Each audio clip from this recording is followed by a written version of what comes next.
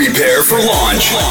The Inertia Force Daily Fantasy Sports Podcast starts now with your host, Manny A.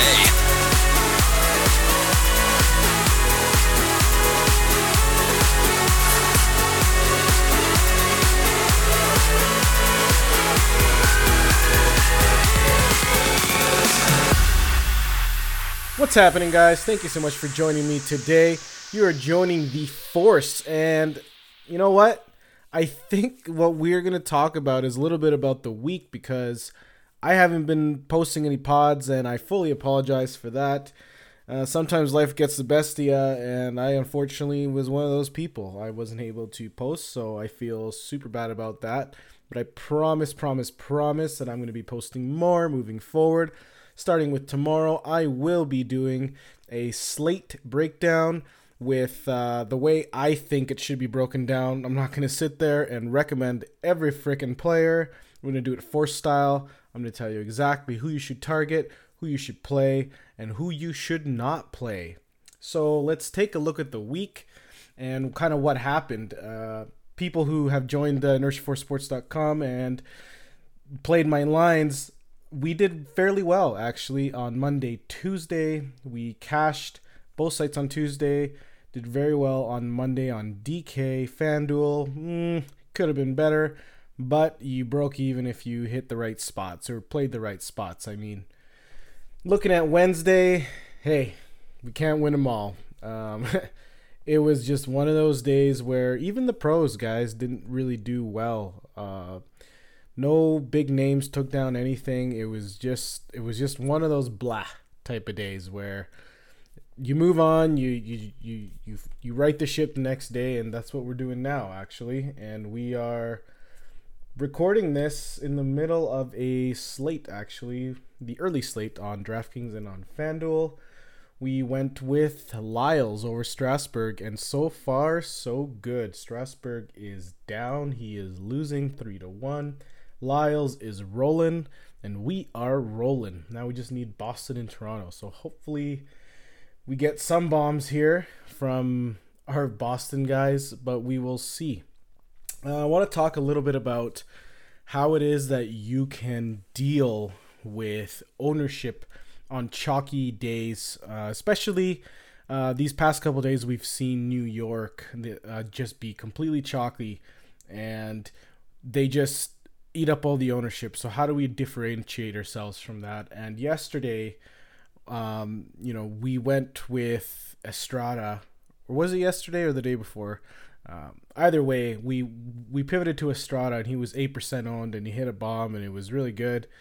And things like that, guys, is what you got to do to be able to win those GPPs and push yourself over the limits, because a lot of the times these high owned stacks, the bottom of the order get forgotten, or the big names just haul all the ownership, I can't even speak English right now, to themselves.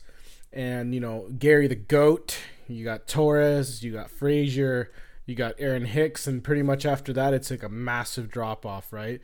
So those are the guys you got to target, because you got to remember these are still MLB hitters, and they're still in good spots. They're in the same spot as those big guys in the same game versus the same pitcher, the same conditions. So there's no reason to ignore them. So on inertiaforcesports.com, when I post my top 5 stacks of the day, just remember that. Try to differentiate yourself when you're making your pure GPP lines, and just look at who is less owned as opposed to the top owned guys. I think it's a really, really good, fun way to give yourself a sweat, because if those guys do get those homers or doubles or triples, you're way ahead of the field. Also, I want to talk a little bit about how to grow your bankroll with minimum money. It's a method most people don't use. I like to use it just because I do like to play like a consumer. I don't want to play the way all these big dudes play all the time, just max entering everything, because it's not realistic as to what you guys need to do in order to get your bankroll to where it needs to be. And what I used to do and what I still do, and I actually just did it yesterday, I won 4 tickets to the NHL Game 1 finals, I think, something like that.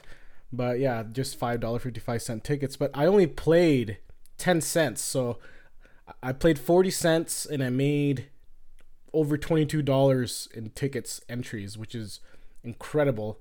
And I think it's just a really good way to boost your bankroll. I know a lot of the times you want to enter these tournaments and you don't want to stomach, entering with $10 or more than that, knowing that their cash line is extremely high and the rake on it is extremely high. So a good way to get yourself in these tournaments that have high paying prize pools is by tickets, and that's what I do. I'll join the 10 cent, the 25 cent, or the $1 single entry buy-ins, which I believe are the best shot at winning tickets. Just because the player pool is really small. I think it's like 18 to 17 people, depending on who it is, depending on where you enter. But I do recommend the $1 or the $2 single entries. Those are definitely the easiest to win a ticket for. But yeah, that's kind of just like a little tip that I wanted to put in there. There's nothing wrong with doing that. There's a lot of players that don't do this, and almost all the pro players avoid this. They'll even tell you not to do it. And that's better for us because they're not in there trying to win these tickets and we're just playing on an even playing field. And I think it's really important to get that edge to stock up some tickets, man. I think it's just a really good idea. And I did that actually for MLB through NBA this year. I racked up 186 tickets in the span of a month for MLB opening day. And I made an incredible profit. And I think to get those tickets, I only spent maybe $100 or less worth of ticket entries to make over $1,000 in entries. So it's pretty crazy what you can do if you just kind of have the patience to do so. Lastly, like I said, I will be talking about the slate tomorrow. I will be going over what I think is the best plays and where you should be focusing all of your time and energy and who you should be targeting. I know the slate tomorrow is a big one. I think we got, let me look here. We got 6, 9, 12, 13, 14. So 14 games tomorrow. It's a big one. And I think it's really important to be able to narrow it down to 5 to 6 games and be able to pick who you think is going to have the highest projecting score as a team. Because the way I like to do things is I like to project things as a team. It allows you to be able to see what is the best team to play. That way, after that, you can spur around your ownership and have a much better shot at winning. So thank you so much, guys, for joining me. And Bracket Junior, there's Chavez just got a double. No, a single. Nice. That's good. Sorry, I'm a little distracted, but I needed that, and we all needed that. Whoever's listening probably just smiled because we needed that too. But thanks for listening, guys. I will definitely be back tomorrow. May the sports be with you. See ya.